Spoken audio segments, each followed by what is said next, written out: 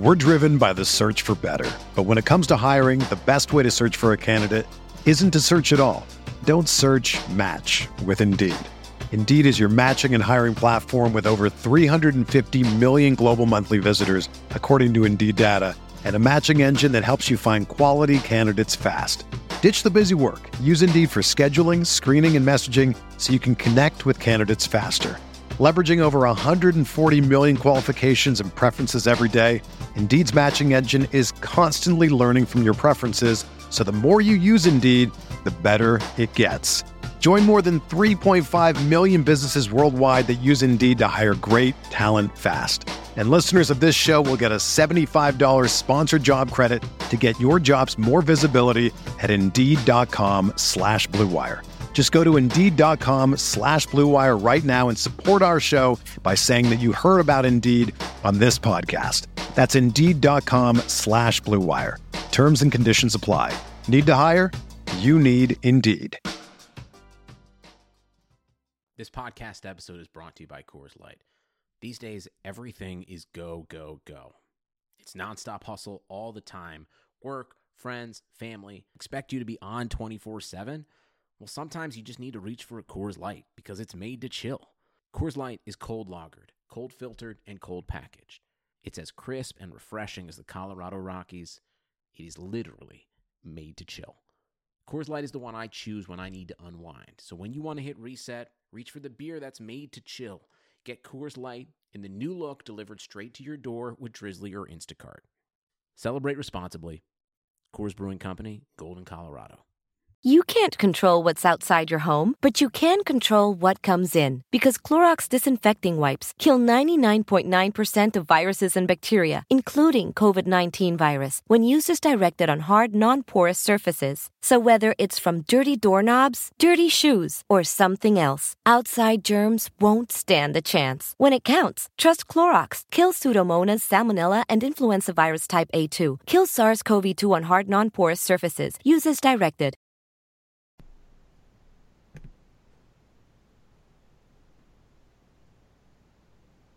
Crossing route, Gurley makes the catch 20. First down, he hurdles. Far side of the field, stays on his feet. Inside the 10, Todd Gurley making his case for MVP. He throws back shoulder. Higbee reaches out and makes an incredible catch for a first down. Off his back foot, he throws to the end zone. Cooper Kupp leaping to make the catch. Out of bounds, he has it for 6. He's got a knee-high snap, looking left. Now over the middle. He pump fakes. He rolls to his right with Connor Barwin pursuing. He knocks him down. The ball is thrown up in the air and batted away. Incomplete. The Rams defense clinches it. Goff will come on the field for victory formation. The Rams sideline across the field from us erupts in celebration. And so the playoffs are coming back to L.A. this January at the Coliseum. We, not me, versus the NFC. And for the first time since 2003, the Rams are NFC West champions. Welcome to Rams Talk Radio. This is Managing Editor Derek Ciapala with Little Stevie, Steve Ribeiro. And our guest for the show is Jake Ellenbogen, the founder of Downtown Rams. So please make sure you follow Downtown Rams on Facebook and on Twitter at, Downtown Rams. I'll start with Jake. Jake, how you doing, man? Thanks, man. I'm doing very well, thank you. Another win, so 7-0 is great, and I'm happy to be on here with you guys. Steve? I got to say, man, it's a rare day for me because Jake is the youngest person on the podcast, so I am not the baby here. I got Jake by like a year, but it's a great day. The Rams won. We got a nice win here. I know everyone on all of our podcasts have been talking about how we needed a blowout in this game. And hey, we got it. 39-10, by the way, folks. We haven't mentioned it. Yes, the Rams do win 39-10. And Steve's here, by the way, because Norm is past his bedtime. Just want to point it out. We just want to say that there. Hey, before we started and give Jake the floor here, we do want to remind you that we're on Spotify and on TuneIn. We're everywhere, iTunes, Spreaker, SoundCloud. Pretty much, if you can find a podcast, we're there. Also, don't forget we're on ibeatradio.com. They air our shows Wednesdays, Saturdays, and Sundays at 10 a.m. Pacific time. Oh, folks, please, for the love of all that's good and holy, I've been just praying to finally get those 5-star reviews up to 100. We're at 88 now. 88. If you want me to stop being annoying with this request, please just give this last 12. Once we get to 100, we're giving away a $75 gift certificate to NFLshop.com. We make it 100, but right now we're a little cheap. So, that said, Jake, before we actually get into the show, what do you want our listeners to know about you?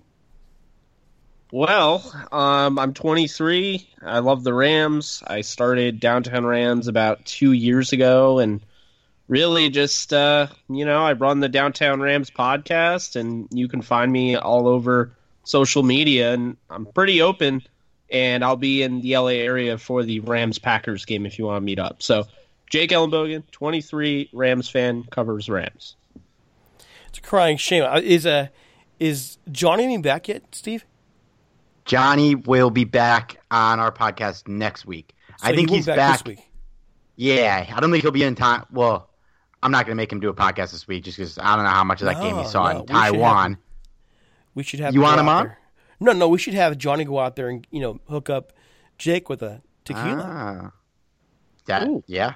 Are you sure? Hyping up that tequila. And listen, you haven't lived until you've drank with Johnny.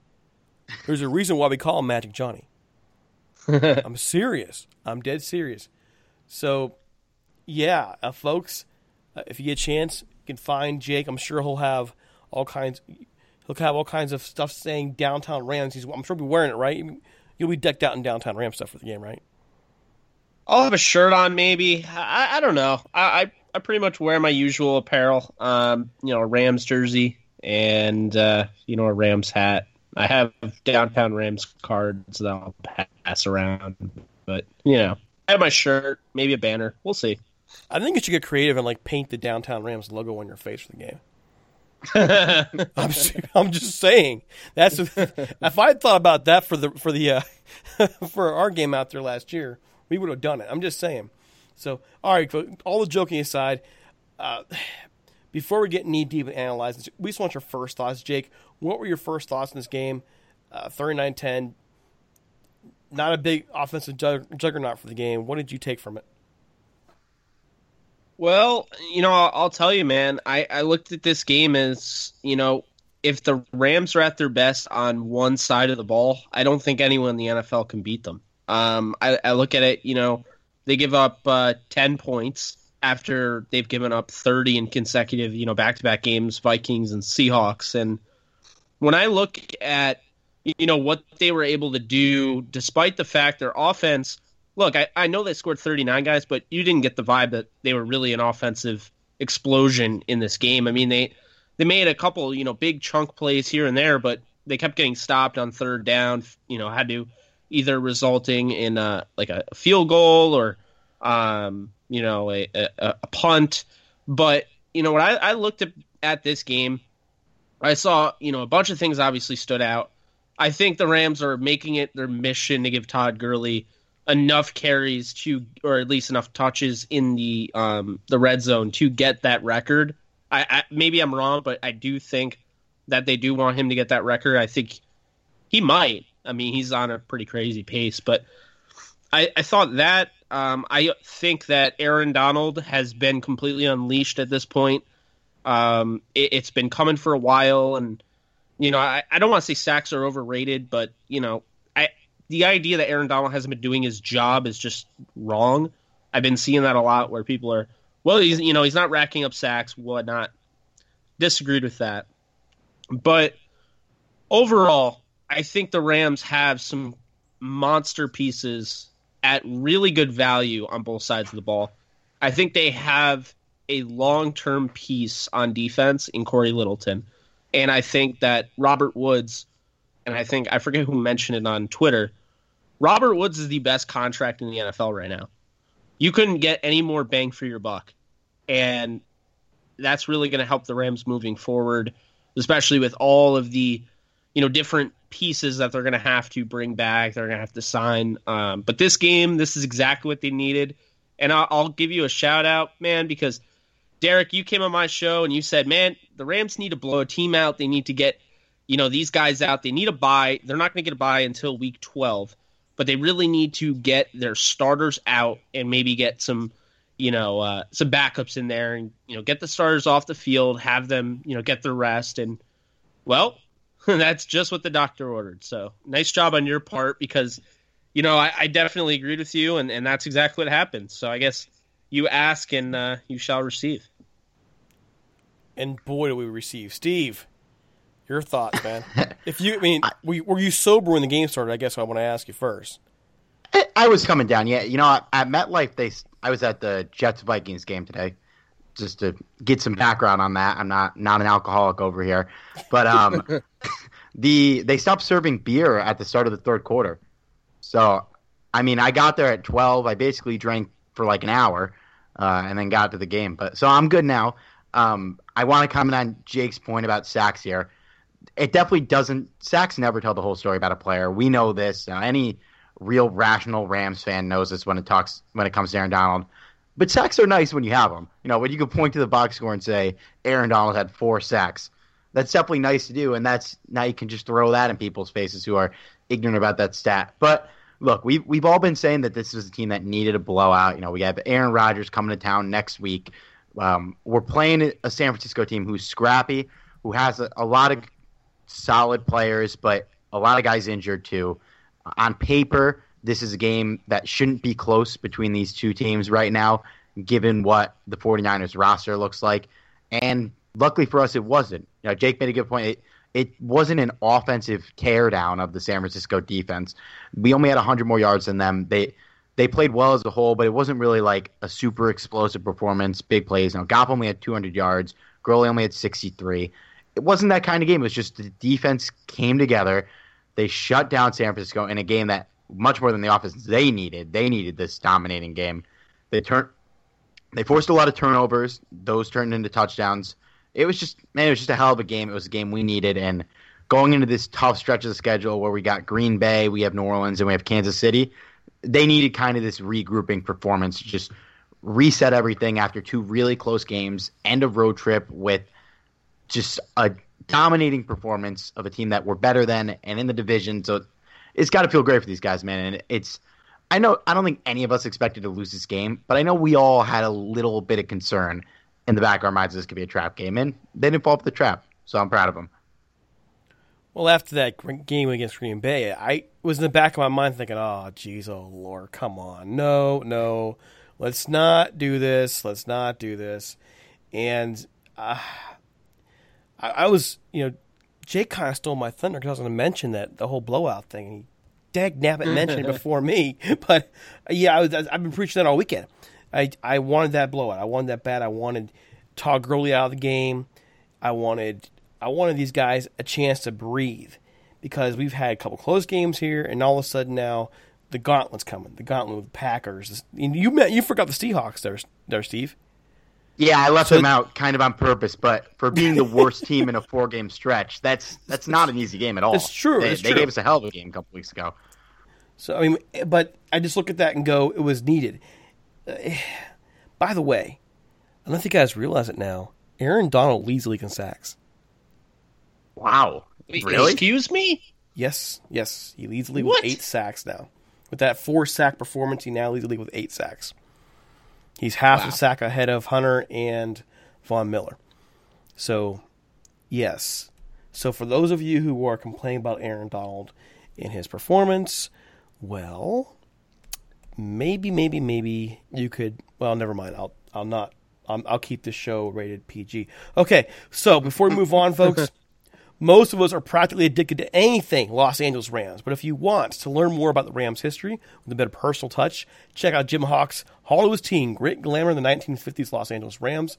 The book tells the story of the 1950s Rams through the lens of Jim's dad, John, who was an offensive lineman for the team from 1953 to 1957. Check out his son's story of his father and the team he played for in an era of glitz, glamour, and future Hall of Famers. Read about players like Norman Van Brocklin, Elroy, Crazy Legs Hirsch, Tom Fears, and Les Richter, in the story spanning the 1950s Los Angeles Rams. You can find Hawk's book online at HollywoodTeam.com and on Twitter at HollywoodTeam. It's also available in hardback and electronic form at Amazon and Barnes & Noble. And I believe last time I talked to him, he told me it was coming out in paperback soon. So, if you're looking for a good read, check it out. Hollywood's Team, Grit, Glamour, in the 1950s Los Angeles Rams by Jim Hawk. It's well worth your time.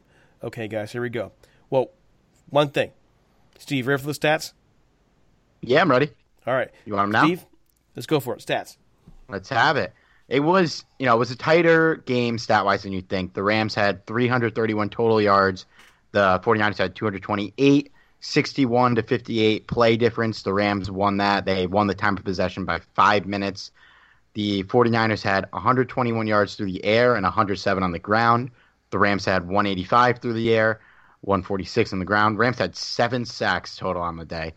The 49ers had 2, which is fine. 4 turnovers for the 49ers. That was what turned this game from a close game to a blowout. If they had none, I don't think they would have won, but that's what kind of turned the tide. 2 fumbles lost, 2 interceptions thrown. On the individual side, Jared Goff, we had 202 yards in this game, 2 touchdowns, 18 for 24. So a solid outing from him. They didn't need him to go out and set the world on fire. He came out. He played well. He was consistent, no turnovers. Todd Gurley, 15 carries, 63 yards, 2 touchdowns. He also added 4 receptions for 23 yards and a touchdown, 3 on the day, putting him at 14 for the year. That's tied for the most Priest Holmes in the Super Bowl era.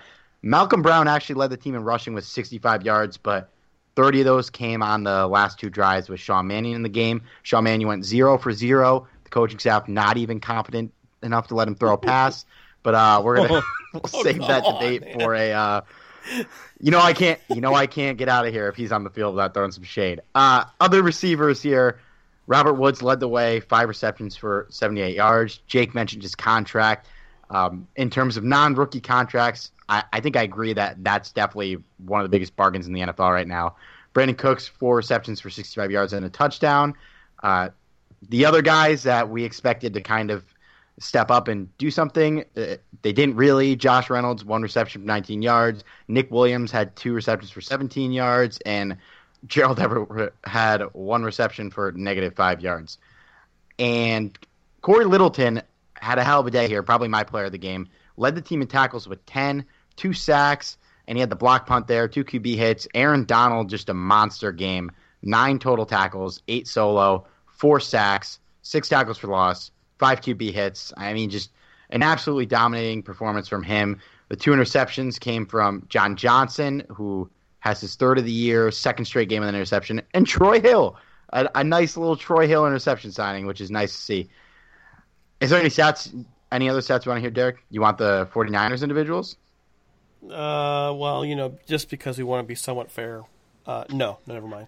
CJ Beathard, 15 for 27 with 170 yards, 1 touchdown, 2 interceptions, and sacked 7 times. Throw that out there. That was going against this Rams defense for how talented they are. That's what we want to see from CJ Beathard in this matchup. So, guys, what do the stats really tell you about this game, Jake?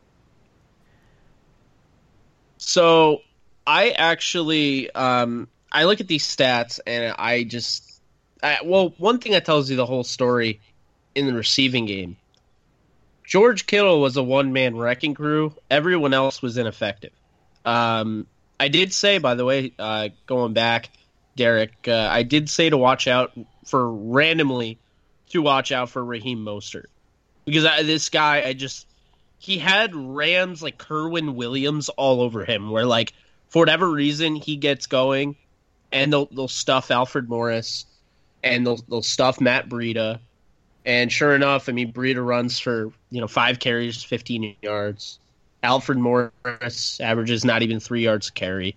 I mean, the Rams kind of took away the run game early on, but it seemed as though Mostert actually had. Like, I won't say he had his way with the Rams, but it just seemed like he was the one that had just the extra step that the other guys didn't. On the Rams side of the ball, the stat that I don't think really tells the story is Todd Gurley, 63 yards rushing on 15 carries. Because I know he has 2 touchdowns. That's a 4.2 yards per carry average.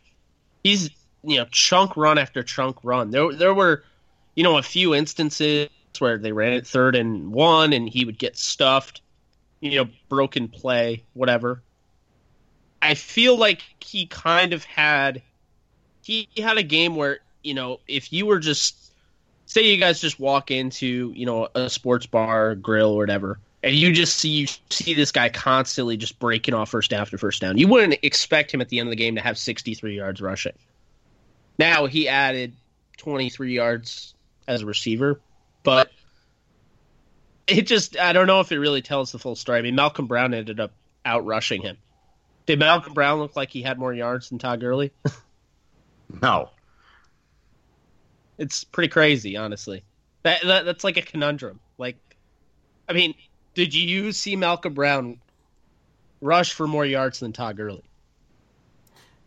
No, but also don't forget there was a drive in the second quarter there where they basically gave Todd Gurley a break, and Malcolm Brown did well on that drive as well. So I mean, what I like what they did with him was they did a great job of trying to keep him fresh today. That's what it really came down to with Todd Gurley, and when he was in there, he was highly effective. I agree, and I think with Jared Goff. Biggest thing with Jared Goff, 0 interceptions. And I'll say this now. Jared Goff has done a great job over the course of his career, if we're not really factoring in his rookie year, of, I guess, keeping the ball away from the other team. And, I mean, 2 touchdowns, 0 interceptions. He didn't have a, wow type of performance, but I mean, this is a 2-touchdown performance, 0 interceptions, 0 fumbles, although there was one bad snap. I wouldn't really call that a fumble on him. I will say I was really worried about his leg because I don't know if you guys saw in that fumble, when he picked it back up, his knee buckled.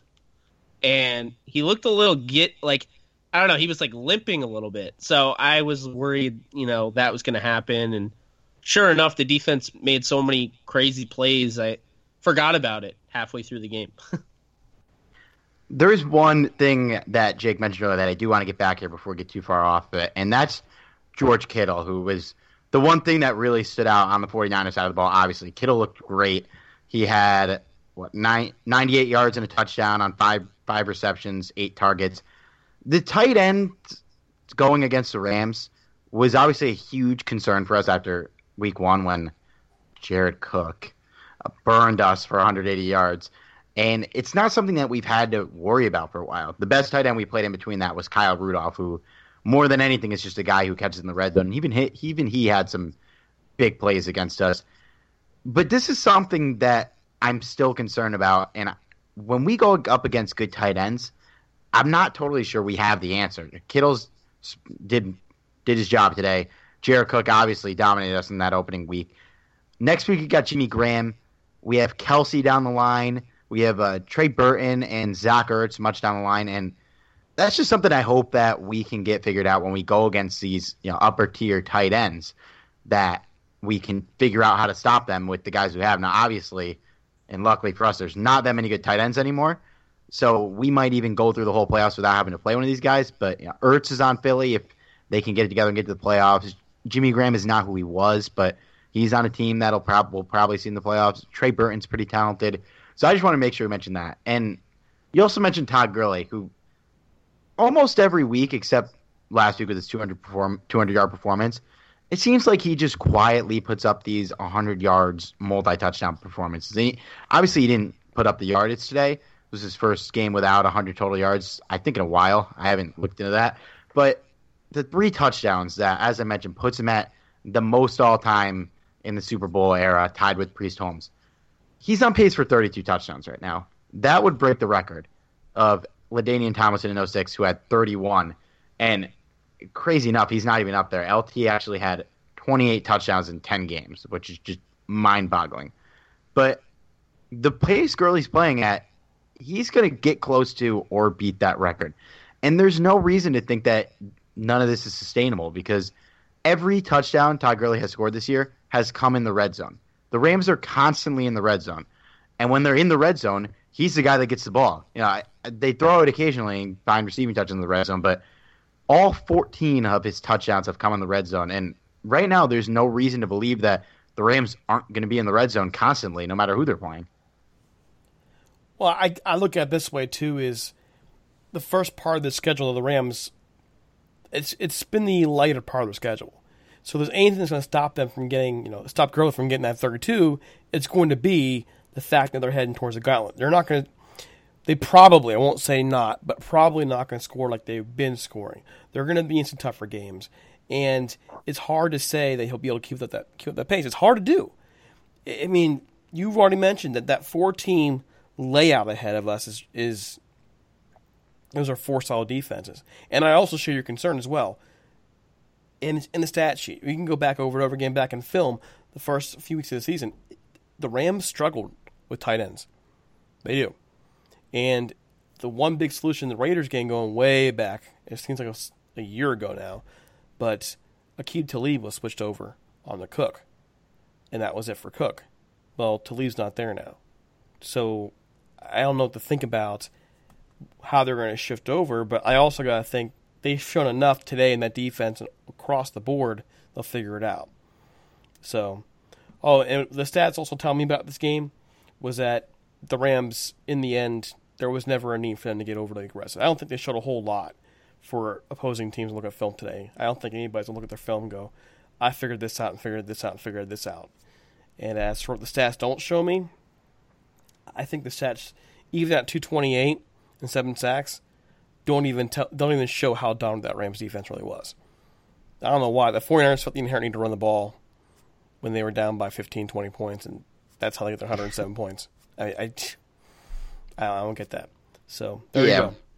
When it comes to film here, I mean, if I'm a team looking to study the Rams, this is not the game I look at. I mean, it was a game where the 49ers made mistakes, the Rams didn't, and they just plotted and made good play after good play. Not a huge amount of great plays offensively here, but it was just solid play. Then next thing you know, we're in the end zone scoring. So it was just a game where the 49ers gave up the ball and we took advantage. And if I'm an opposing team, I'm looking more at the Denver and the Seattle games to see, what can we really do against this team. And yeah, of course, that hey, Jake, they kind of torched us. Looking back now at this game, the Rams dominate 39-10. 49ers have plenty of injuries. They're missing much of the secondary. The Rams, as we've mentioned numerous times, don't do anything special offensively. So what can we take from this game besides the fact the Rams defense played freaking great? Well, remember when I mentioned reinforcements and to you and Norm? Well, I'll tell you right now. The Rams are playing this well without Cooper Kupp and Aqib Talib, and I know they wanted some production out of somebody like Kevin Peterson. I know they had plans for him and Mo Fox and all those guys. They're going to be getting some of those guys back.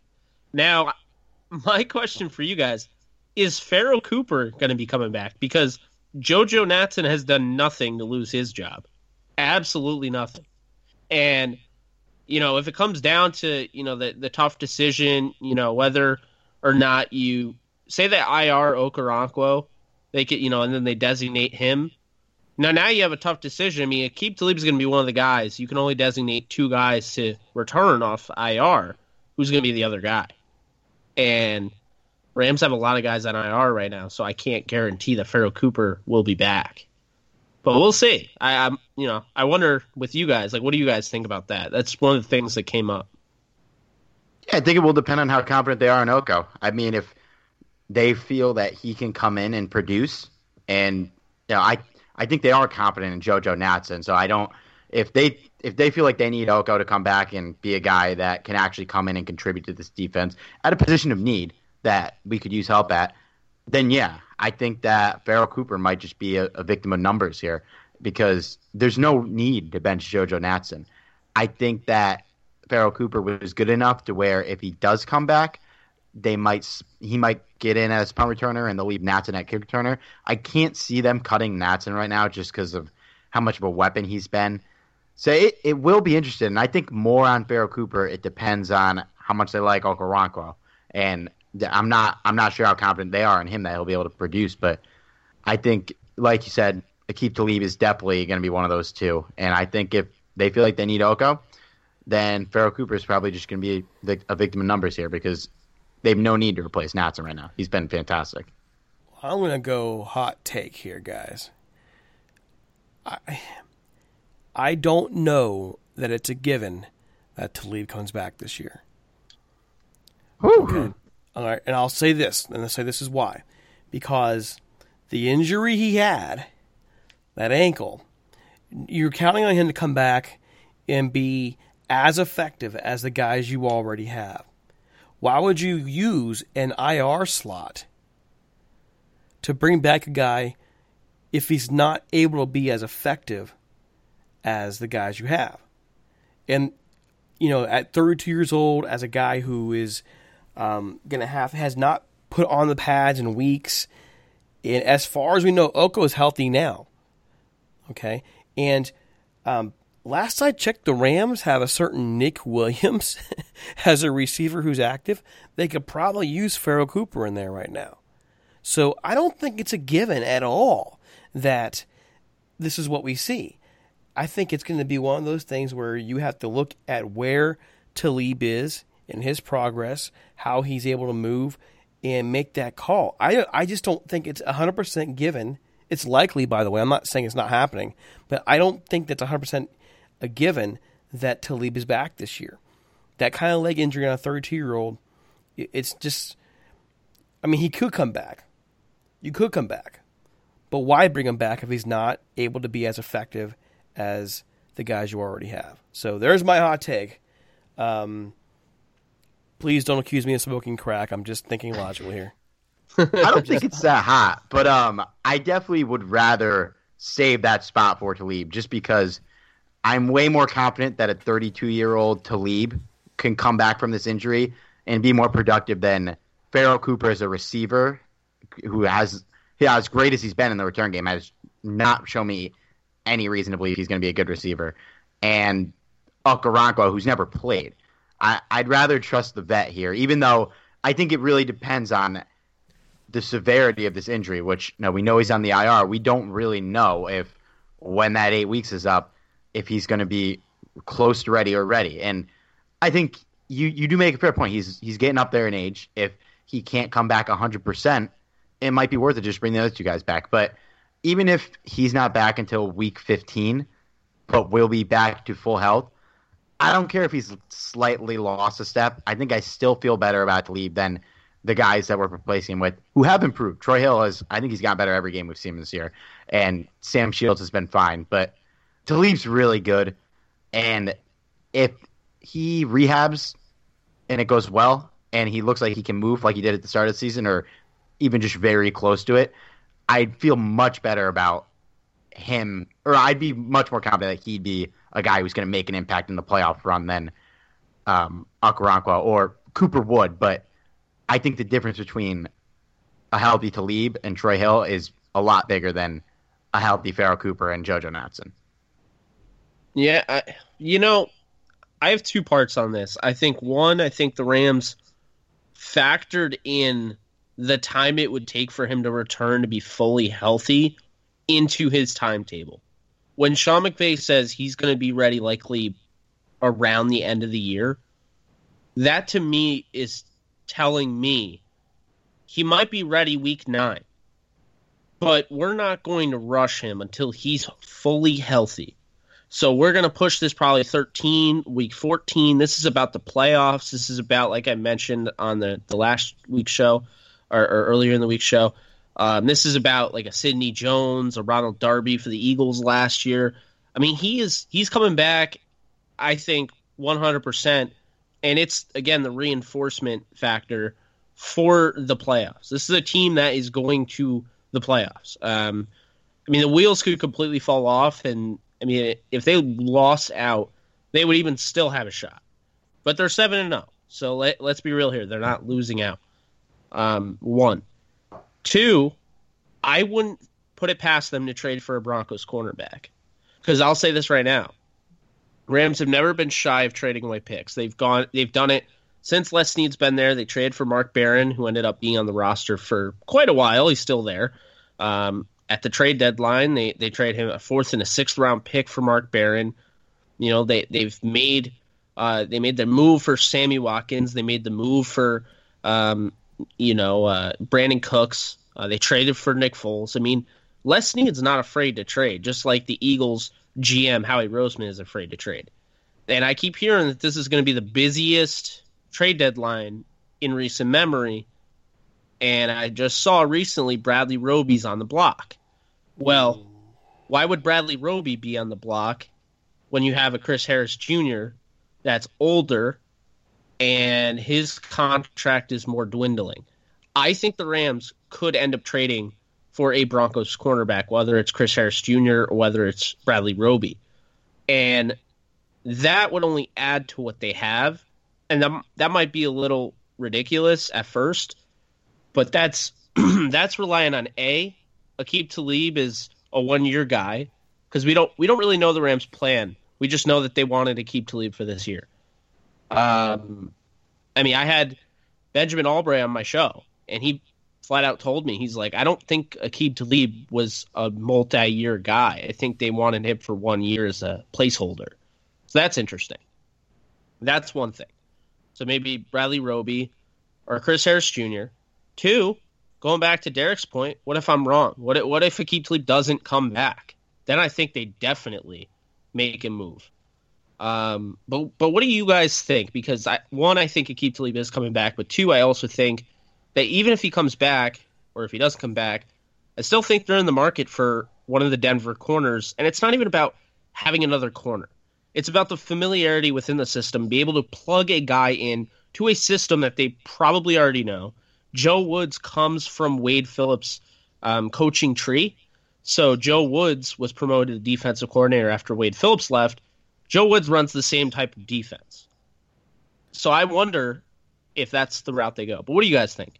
Well, a couple of things. And we might be barking the wrong tree overall. Okoronkwo was on the POP list. He's not on the IR.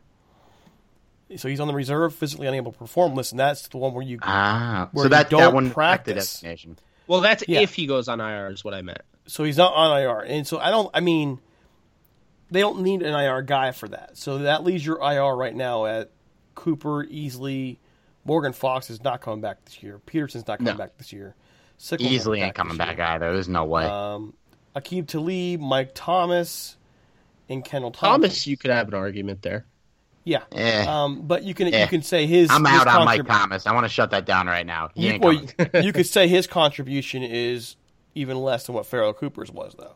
So, to me, it's Cooper, Easley, and Talib. So we might be having a debate for no reason here, in terms of where does Easley fit. I'm not even sure you want to even risk that right now. To me, Talib is, in terms of the Denver cornerback thing, I'm not so sure the Rams want to start messing with. What's it going to take to trade for him? Probably a draft pick. I don't see them trade unless you have a player in mind. Do you have a player in mind you want to send to Denver, Jake? Well, how I look at a trade like this is to add on. So if say you love all your pieces, you're 7-0, you're looking at the minor things that you can improve on. You look at the recipe again. I'm sorry to keep bringing up the Eagles because I know they're 3-4 now, but. You keep looking at the recipe Howie Roseman kind of put in place, and you think, how can I get better? It's not, are we good enough right now? It's, why can I not, what's stopping me from going out there and trading a 4th rounder for a Bradley Roby? I mean, really, if it's just 1 year or if it's long term, now look, I have Bradley Roby next to Marcus Peters if I deem that, Aqib Talib isn't worth keeping around for next year with that money. Or even better, say, I deem that Aqib Talib's not worthy. I can't get a deal done with Marcus Peters. And now I'm really in trouble because I need a corner. And thank God I made that trade for Bradley Roby. So I look at it like Roby makes a lot of sense. Chris Harris Jr. makes a lot of sense. You don't go out and trade for a Patrick Peterson. You go out and trade for somebody that's probably going to make more sense as far as the familiarity within the scheme, be able to add something at the end of the day. And I think, honestly, you can make the same argument for Shane Ray. You can make the same argument for a Shaquille Barrett. I don't think Denver should get really high on themselves after blowing out Arizona. We saw what Arizona is. Arizona's going to take a little bit. I think they're going to be good, but it's going to take a little bit. They completely changed everything. They got rid of James Betcher. Steve Wilkes is the guy, so they have a defensive-minded coach. They draft a rookie quarterback that desperately needs an offensive mind.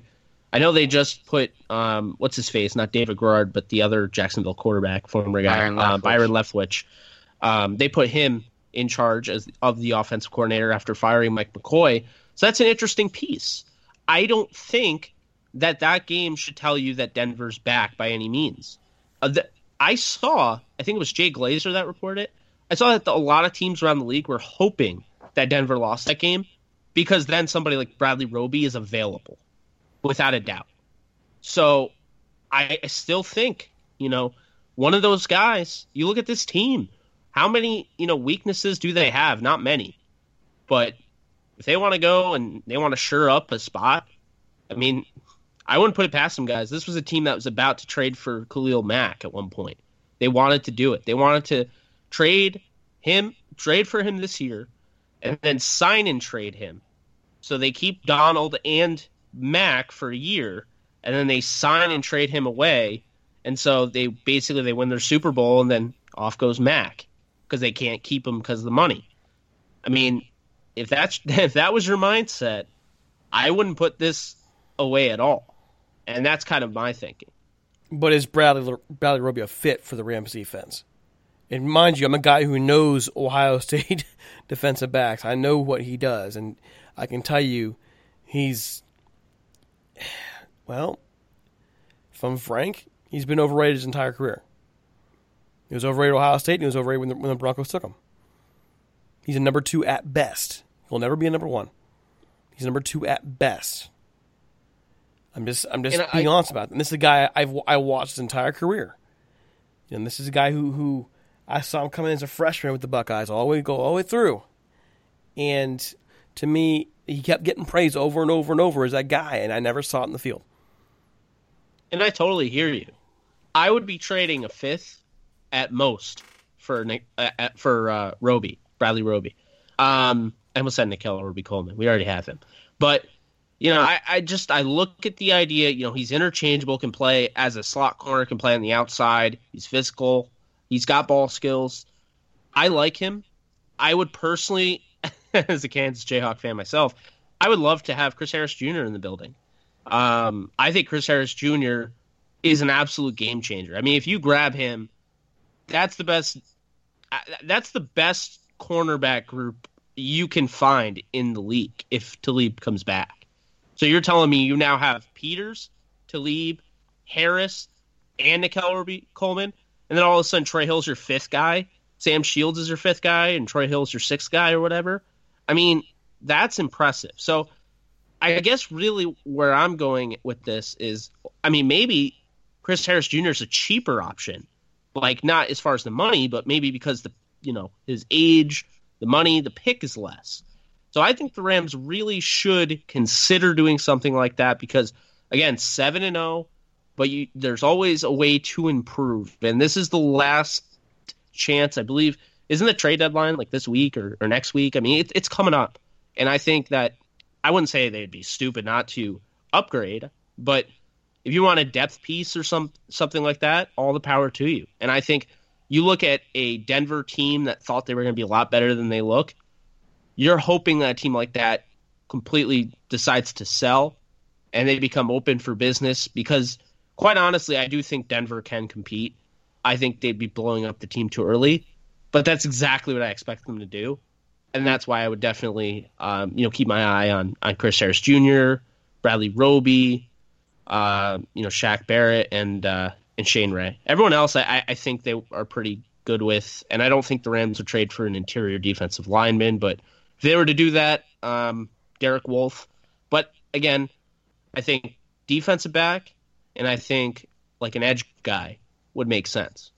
And it would have to come from Denver due to that familiarity. That's my take.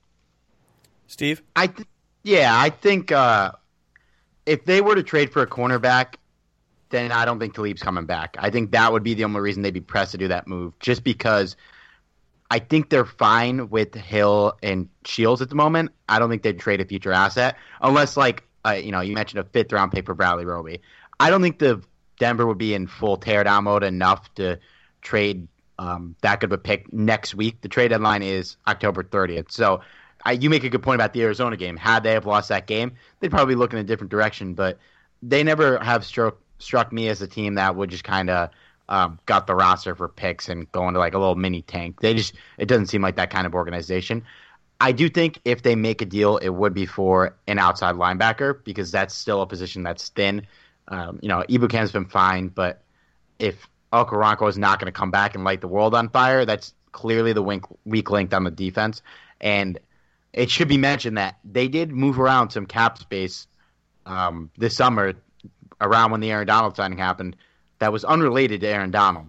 So they have some money to play with there if they need to bring in a guy that could cost a little money. And I do want to say, you mentioned the long-term implications of the cornerbacks. I think Peters is here at least through 2020. He's under contract for next year.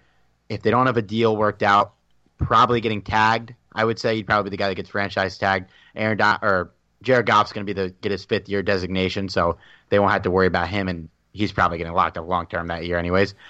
I do think they get a deal done with him long-term. With Talib, they have the flexibility to just not cut him next year and play out his last year of his contract. I think given his age and his health, he's likely to get restructured, and I think he is here for another year. Maybe we take a new cornerback in the draft, kind of just groom him to take that spot because, obviously, even if Talib is here next year, he's not the long-term answer. Just his age, he doesn't work with the timetable of this team after the window we have right now. But, yeah, I don't think that they would trade much future assets for a cornerback right now unless they know something that we don't know yet about Talib. All right, so moving ahead here, because, wow, we can talk a lot with Jake on the call, man. All right, so Rook was trying to keep these short because we're getting later here on time. Overall, Jake, what did you think of defense's performance, and who was your star of the game? Well, I'm going to have a co-star. I'm going to cheat here. It's Aaron Donald / Corey Littleton. I thought that they were both phenomenal. Anytime. They combined for 10 quarterback pressures, 10 quarterback hits. No, 7, but close enough. 9 tackles for a loss, 6 sacks. 19 tackles. And that's just me talking from a box score perspective. When you watch them on the field, and I've been saying this guy, Littleton could play, as an edge rusher. He easily could. He was used as an edge guy at Washington. So I kind of see a lot of Clay Matthews in him when Green Bay moved Matthews to middle linebacker and his ability to rush the passer and just watching him fly over the offensive line. Like, I was really impressed with his play. But guys, I also want to throw something out there. Marcus Peters. How many times was his name called? I think during the game day introductions, actually. On the CBS I forgot broadcast. He was playing. I honestly had to look it up if he was playing or not. What does that tell you? The Nnamdi Asomugha recipe. Yeah, we were talking about this before the game, earlier in the week. Like, somebody like Marquise Goodwin is good enough to go off. He had 2 touchdowns, over 100-something yards against Green Bay, and everyone was like, pick him up in your fantasy leagues. He's going to go off against this Rams shoddy secondary. Well, guys, I don't know about you, but 2 catches for 24 yards in garbage time doesn't sound like going off to me. No, it's in the game where you're getting blown out, you'd think they'd be passing. They were trying to pass. All that they could find was George Kittle, who, honestly, the Rams, I will say this right now, I haven't looked at the film yet. It's not out yet. The defense performance was spectacular, I thought. But the one thing I'm going to say is that George Kittle, as talented as he is, 5th-round pick, wanted the Rams to get him. Love George Kittle. It's been on my show. But the Rams gave George Kittle that game. They let him get open. They were like, all right, you can have all the yards you want with Kittle. They shut down Goodwin. They shut down Garcon. You forgot Garcon was even playing. He had 5 yards on a catch. That's the guy people wanted to sign over Robert Woods. All these guys. Kendrick Bourne, he had a target. He's looked good this year. Alfred Morris, a target in the passing game. Raheem Mostert had 4 catches that didn't even go for 5 yards average. Kyle Juszczyk, who, for whatever reason, they use that fullback all the time. 2 catches for 18 yards. Trent Taylor, the very impressive slot guy, 1 catch for 6 yards. So, how I looked at this defensive performance is they really put it out there. You can you can go off with Kittle. But once you start, constantly making that your mission, we're going to read you. And you know, John Johnson gets an interception on a Kittle target. You know, that I think really what it comes down to is C.J. Beathard, ironically, barely looked at Kittle in the Monday Night Football game, although he was like 75% healthy. And this game, he's staring him down. There was one, I don't know if you guys saw, there was one play where Trent Taylor was wide open down the sideline, wide open. Like he blew by, I think it was Nickel, blows by Nickel, and C.J. Beathard's not even looking anywhere near him. He's looking right at George Kittle. Now, if you guys don't know, they both played at Iowa, and sorry, C.J. Beathard, I'm about to crap on your life, but C.J. Beathard's one of the reasons that George Kittle fell to the 5th round. Let's be real here. Underthrew him a lot, you know, kind of, I guess, suppressed his tape. But that doesn't mean that they don't have chemistry, and that doesn't mean that they're not close. So this goes back to Iowa. So you could definitely see when C.J. Beathard was not in a rhythm like he was on Monday Night Football, when the Rams gave him hell in the pocket, he was eyeing down, like zoning in on George Kittle. And eventually, the Rams put Littleton on him. They had John Johnson following him. And as the game went on, they kind of put that mental, I guess a little spell in his head where he's like, all right, 98 yards to George Kittle today. They're just, you know, letting me have what I want. And then all of a sudden they start covering Kittle. But the comfort level of C.J. Beathard constantly going to Kittle, funneling over to Kittle, he was still doing it when he was covered. And that led to an interception. And then he would wait to try to throw him open. And that led to 6 sacks on the day. I mean, guys, this defense performance was big time. I don't know what these guys are going to get for Pro Football Focus. Frankly, I don't really care. I know what I saw. And I saw a really good game plan by Wade Phillips. People have been saying he hasn't blitzed enough. His blitzes, they seem to just come at the perfect moment. I think there was one where they didn't get through.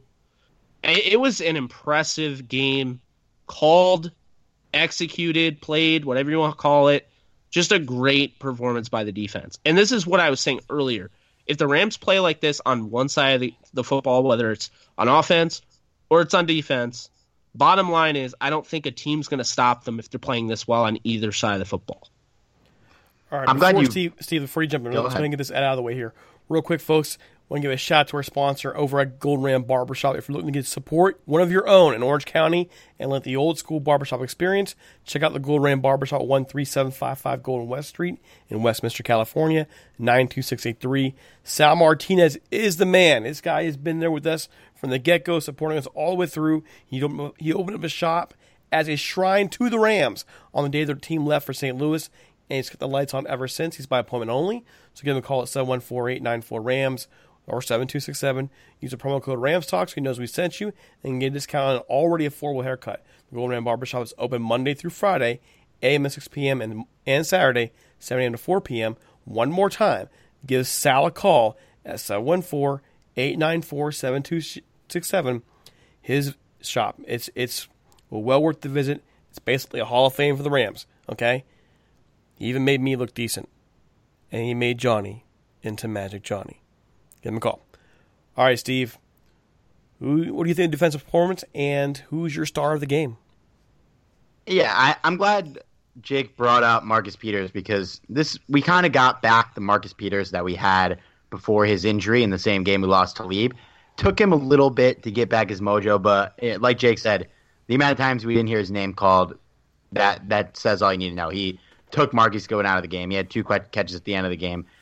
Aaron Donald, look, any educated Rams fan knows he basically does this every game. This was just his loudest game of the year. You know, he's up in the trenches wreaking havoc every game. He doesn't always get the sacks, and it's nice to point to the box score here and say, yeah, he's got 4 sacks. That's why he got paid the big bucks. He's earned the big bucks already. He's well worth every penny we paid him, but it is nice to see a loud game like this. But Corey Littleton's my MVP, man. I feel like every game he's gotten better. Now, I wrote an article on our website, you can check it out, where I took a look at how the cap is going to look for the next couple of years. Corey Littleton's thrown a little bit of a wrench in that article because at the start of the season, I thought he'd go out there, he'd be a starter, he might lose the starting job to Micah Kaiser by the end of the year, and he'd probably go on his merry way. But he's a guy that we're probably going to try and lock up on an affordable deal long term, and we might not be able to reach an agreement on an affordable deal, and he might go get paid somewhere else. So he's a guy to watch this offseason, but that punt block was awesome. He had 2 sacks here. He just led the team in tackles. He's been a guy that's really coming into his own this season, and it's been awesome to see his growth really into becoming our team's best linebacker right now, and somebody that at a position in need, he's a guy that it was nice to see step up. And overall, on the defense as a whole, Jake went in depth about Kittle there. That worries me a little just because of the history we've had with guarding tight ends, and I think that's something Aaron Rodgers or Pat Mahomes down the line might expose in our defense. But, I mean, other than that, this is about as good of a performance you could ask for. 4 turnovers, not letting this team really get anything going at any point in the game. It was a game we needed. The defense is back in the mojo that we saw them in early in the year. And hopefully, during this tough 4-game stretch we're about to have against 4 really good quarterbacks, I think we're in good shape to ride it out and hopefully win most, if not all, of those games. All right, for me, my views on this defensive performance, I'm thrilled with it. And before anybody poo-poos it and said, well, this is the 49ers, this 49er team just gave the Packers and their rebuilt secondary all it could handle on the road. It wasn't the road, right? Was it on the road? Yeah, I think it was in Green Bay. Okay, so I can double check. Even if it wasn't, it doesn't matter. They gave Green Bay all they can handle, okay? So take it forward a few days, and here you see this Rams defense completely embarrass them. So I'm pretty stoked about how the defense showed today. It was their most complete game. Everybody was there. They're flowing the ball. I do want to see my star of the game. It is Corey Littleton. It's not even close to me. He was all over the place. But I want to throw a name out there that, deserves it because I've hated on him quite a bit. I've been unhappy with him, and that's Troy Hill. Troy Hill showed up today, and beautiful interception, solid in the coverage game. With Marcus Peters doing his job on the one sideline, Hill did his job on the other, and they shut down everything the 49ers receivers had to offer. So I do want to throw a shout out to Troy Hill and be pretty stinking pleased that the defense did what it did. So all those things, guys, how confident are you about next week's big game against the Packers? It's hard not to be confident. Aaron Rodgers is Aaron Rodgers. There's always a chance that he goes out there and beats us by himself. But we're 7-0. We're in good shape. I think we're gonna be fine in this game back in LA finally after a long home stretch. I don't think we're gonna make it out of this stretch here 11-0, but I'm not really worried about this game against Green Bay, especially with how they looked last week. Obviously, it's Aaron Rodgers. He scares me anytime I see him on the field, but I'm confident that our offense is going to put in some work against this defense, and overall, I'm feeling good about going into this tough stretch, and I think we definitely come out of that Packer game with a win. Well, Jake? Yeah, so I am hoping for a fun one because last year, it was fun, but I went to the Redskins game, so I'm hoping I'm not the mush there. 0-1 at the Coliseum, but I was at the Giants game where they put up 52 or 51. But regardless, I think this game is going to be. I think this will start off pretty good. I think the Packers, will get off to a quick start on offense. I think they needed the bye even more than the Rams. I just, they need to get healthy. Randall Cobb, whether or not he plays, that'll be a factor. They have a lot of younger talents with, Marquez Valdes-Scantling, Equanimeous St. Brown, and Jamon Moore, all rookies. And then, Geronimo Allison's also coming back from an injury. Whether or not he'll be able to play is uncertain. But, guys, I've watched the Packers all year. I've watched every game so far. And I'll tell you right now, Mike McCarthy holds that team back. Even with Aaron Rodgers, the play calling is questionable, to say the least. And we've seen the Rams go up against teams where they start off great, doing one thing, and they just don't continue it. The Raiders game, Rams can't stop Marshawn Lynch or Doug Martin, so the Raiders decide to stop running the ball in a close game. Makes sense. We've seen, today, in a close game, at one point, the 49ers stop running the ball with Mostert, and then they keep trying to, force feed Kittle, which, it worked, but not all that well. It kind of results in 39-10 loss. So I look at this game. It's going to be fun, but I think the Rams are going to pull it out. I think it'll be close, but I also think, at the same time, the Rams are this is going to look more like the Raiders game. I think they're going to pull away at the end and then kind of make this the scoreboard won't really indicate the game overall. Even with the bye, guys, I don't think the Packers are quite the Packers that I thought they would be coming into the year. This is Aaron Rodgers' best defense he's played with since the Super Bowl. But now they're dealing with injuries, and I still think that the play calling holds them back. You look at Aaron Jones. Aaron Jones averages over 5 yards a carry every game. For some reason, he only gets 7 carries. The Rams will probably give up chunk plays to Aaron Jones, and Mike McCarthy won't play him. So I think this is going to be a fun one. 2 former California quarterbacks. But at the end of the day, I think the Rams are moving to 8-0. And, they always play, even going back to the old Fisher days, they always play the Packers tough for some reason. So why are they not going to play them tough when they have Sean McVay and this undefeated squad? I definitely think the Rams are going to win this game. All right, folks. So, hey, it's getting that time for us to go ahead and get going here. We do want to ask if there's anybody out there who would like to sponsor us. Give us an email us at ramstalk1945@gmail.com. Leave us a voicemail on 657-666-5453. We do have a media kit ready to get out to you. Trivia. We're behind on trivia. Going back to the Broncos game, we had a trivia question. What was the biggest margin of victory for the Rams, the Rams-Broncos series, and what year did it take place? 15 points, 2014.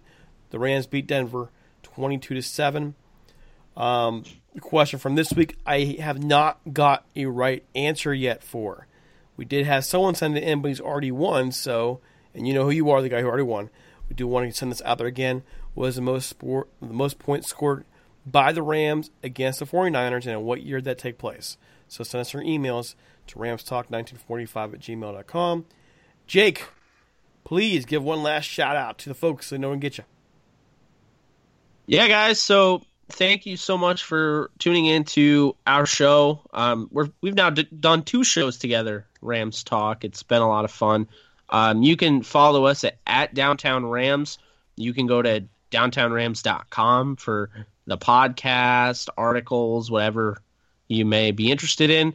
We have Facebook and we have Instagram, so pretty much all over social media landscape. And I'm Jake Ellenbogen. My personal Twitter, if you want to follow me, at JKBoganDTR. And you can find me on Facebook as well, Jake Ellenbogen. All right. So, hey, check out our stuff, guys. He's actually really good with especially the college stuff, man. Always down there for the Senior Bowl, so on and so forth. So give him a follow. Don't forget to follow us on Twitter at Talk Rams and on Facebook at facebook.com/Rams Talk. We have the group, the Rams Talk Room. You can find me on Twitter at DC Apollo. You can find Steve. Where, Steve? At Steve Ribeiro. And don't forget to check out Butting Heads this week if you haven't checked it out yet, which I hope you all have if you're listening to our feed. Yes, please do. Don't forget it's on iTunes, Stitcher, SoundCloud, iHeartRadio, all those places. And I think, guys, that's a wrap. Rams win. Derek? One more? Yeah.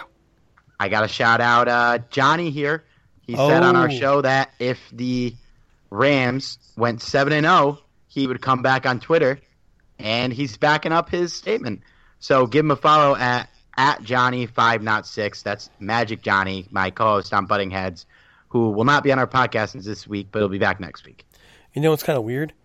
I had no idea that he had been taking himself off. I've been tagging him for stuff for weeks. He doesn't even follow me. Johnny, if you're listening, follow me. What a jerk. All right.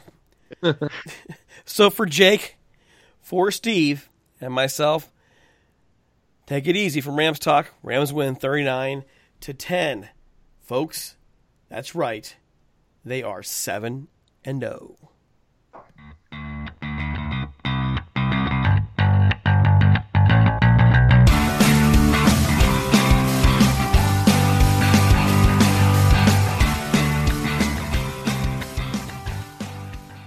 You can't control what's outside your home, but you can control what comes in. Because Clorox disinfecting wipes kill 99.9% of viruses and bacteria, including COVID-19 virus, when used as directed on hard, non-porous surfaces. So whether it's from dirty doorknobs, dirty shoes, or something else, outside germs won't stand a chance. When it counts, trust Clorox. Kill Pseudomonas, Salmonella, and influenza virus type A2. Kill SARS-CoV-2 on hard, non-porous surfaces. Use as directed.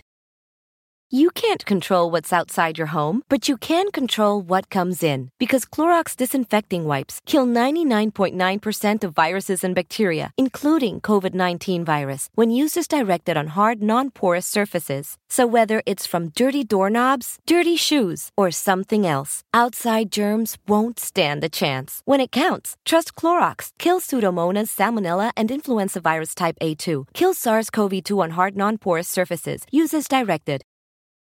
For the ones who know that a little late is always too late, and that the clock doesn't stop just because you're missing a part, Grainger offers supplies and solutions for every industry. And our Keep Stock inventory management solutions help ensure you have the right stuff in the right place at exactly the right time. Visit Grainger.com/keepstock to learn more. Grainger, for the ones who get it done. The headlines remind us daily, the world is a dangerous place. The elites in charge say everything's fine, stop noticing. But you know better. And your gut knows that time is short to prepare for a world that is 4 missed meals away from chaos. My Patriot Supply has helped over 3 million families become more self-reliant and is the company Americans trust to prepare. Go to MyPatriotSupply.com and secure their best-selling 3-month emergency food kits. Each contain delicious breakfasts, lunches, and dinners, averaging over 2,000 calories per day. Secure at least one food kit for each family member. For a limited time, save $200, plus get free shipping on all their Ready Hour 3-month emergency food kits. You're not ready if it's not Ready Hour Foods.